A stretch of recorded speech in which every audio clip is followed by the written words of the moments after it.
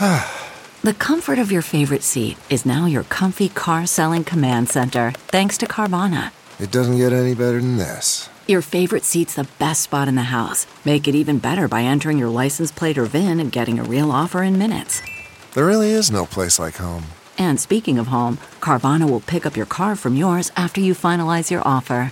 Visit Carvana.com or download the app and sell your car from your comfy place.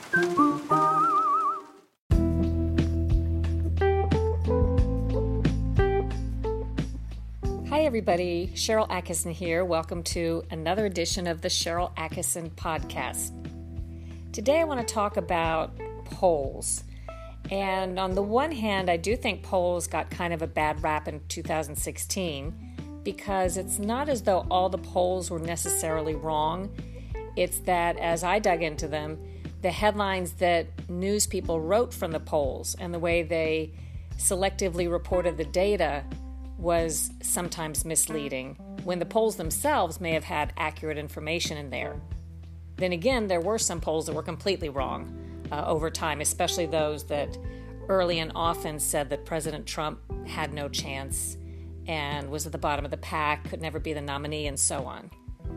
But here we are again, coming into campaign 2020, and we in the media promised to rethink and re-examine what we'd done wrong in 2016, but I don't see a lot of evidence that we're actually doing that. I still see that we in the media appear to be trying to use polls like we did in 2015 and 2016, not so much as a way to reflect or measure public opinion, but to try to sway it. And you can tell by the way the polls are reported that the people behind the stories are trying to influence you to think a certain way or believe that a certain candidate has no chance or is the best candidate.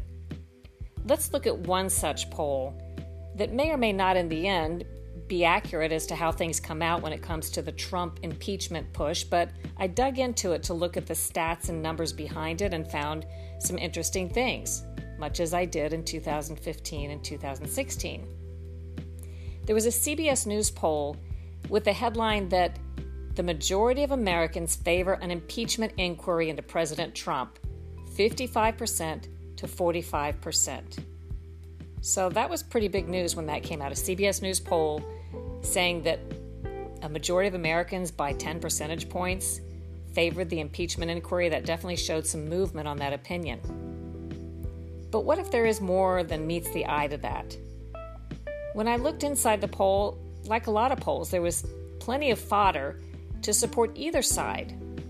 So the trick is always who does the reporting, who writes the news articles, and which points they select to highlight.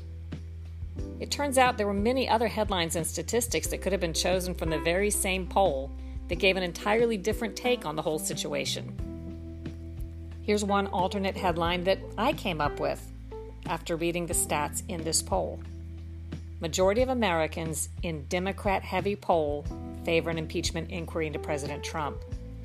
The difference being that it's disclosed that they interviewed mostly Democrats. I mean, it's a completely different story if they interviewed mostly Republicans and found that there was a majority that want an impeachment inquiry into Trump than if they interviewed a majority of Democrats and most of them want an impeachment inquiry into President Trump. How can you make a judgment as to what's really going on if you don't know who they interviewed? Wouldn't most Americans looking for unbiased information want the context that CBS News poll interviewed more Democrats than Republicans? So how many more? Well, a check of the poll data shows that the CBS News poll interviewed 124 more Democrats than Republicans, which is a statistically significant difference. 6 percentage points more Democrats than Republicans. So, for example, if you're assuming for the sake of argument that Democrats and Republicans generally respond along party lines, a sample that looked at 6 percentage point more Republicans instead of Democrats would blow that headline that, quote, a majority of Americans favor the impeachment inquiry. In fact, just flip-flopping that sample would theoretically change the pro-impeachment inquiry majority to a minority. It would be 49% favoring the impeachment inquiry and 51% opposing. You can see how easy it is to get an entirely different interpretation depending on the stats that you decide to emphasize. Do you have something to say and want to make your own podcast? Let me tell you how to do that for free with Anchor. Anchor has creation tools that let you record and edit your podcast right from your phone or your computer. You can even add any song from Spotify directly to your episodes. Anchor will distribute your podcast for you so it can be heard on Spotify, Apple Podcast, and many more places, and you can make money from your podcast with no minimum listenership. It's all you need to make a podcast in one place. Download the free Anchor app or go to anchor.fm to get started. So here are a few other points I found when I dug into the CBS News poll. It also showed 58% say Trump does not deserve to be impeached or that it's too soon to say. 58%. That leaves an entirely different impression than the headline that the majority of Americans want an impeachment inquiry. Now, using the same math I did before, if you adjust the sample for the lopsided number of Democrats they interviewed and instead interviewed a lopsided number of Republicans, it would theoretically become 64% believing that Trump doesn't deserve impeachment or that it's too soon to know. 69% of Republicans who were asked about an impeachment inquiry said that it makes them want to defend Trump. In other words, there's reason to believe that the impeachment inquiry, according to this poll, could be a motivational factor for Republicans in an election year in a way that benefits Trump. That could have been a headline. The CBS News poll of the Democrat-heavy sample also showed that 34% said an impeachment inquiry during the 2020 campaign will be better for Democrats. So 34% said better for Democrats. 30% said better for Trump. That's a pretty close margin in a Democrat-heavy sample. Had the poll interviewed 6 percentage points more Republicans instead of that margin of Democrats, the number theoretically would tilt in favor of Trump's interests, 36% to 28%, with 36% saying the impeachment inquiry would be better for Trump and only 28% saying it would be better for Democrats. I found one other thing.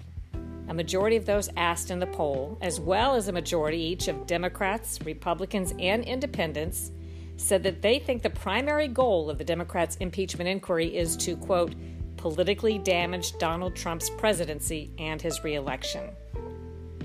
So to summarize, if you take a deep dive into the poll and its stats, it suggests numerous other headlines could be appropriate than the one that was selected.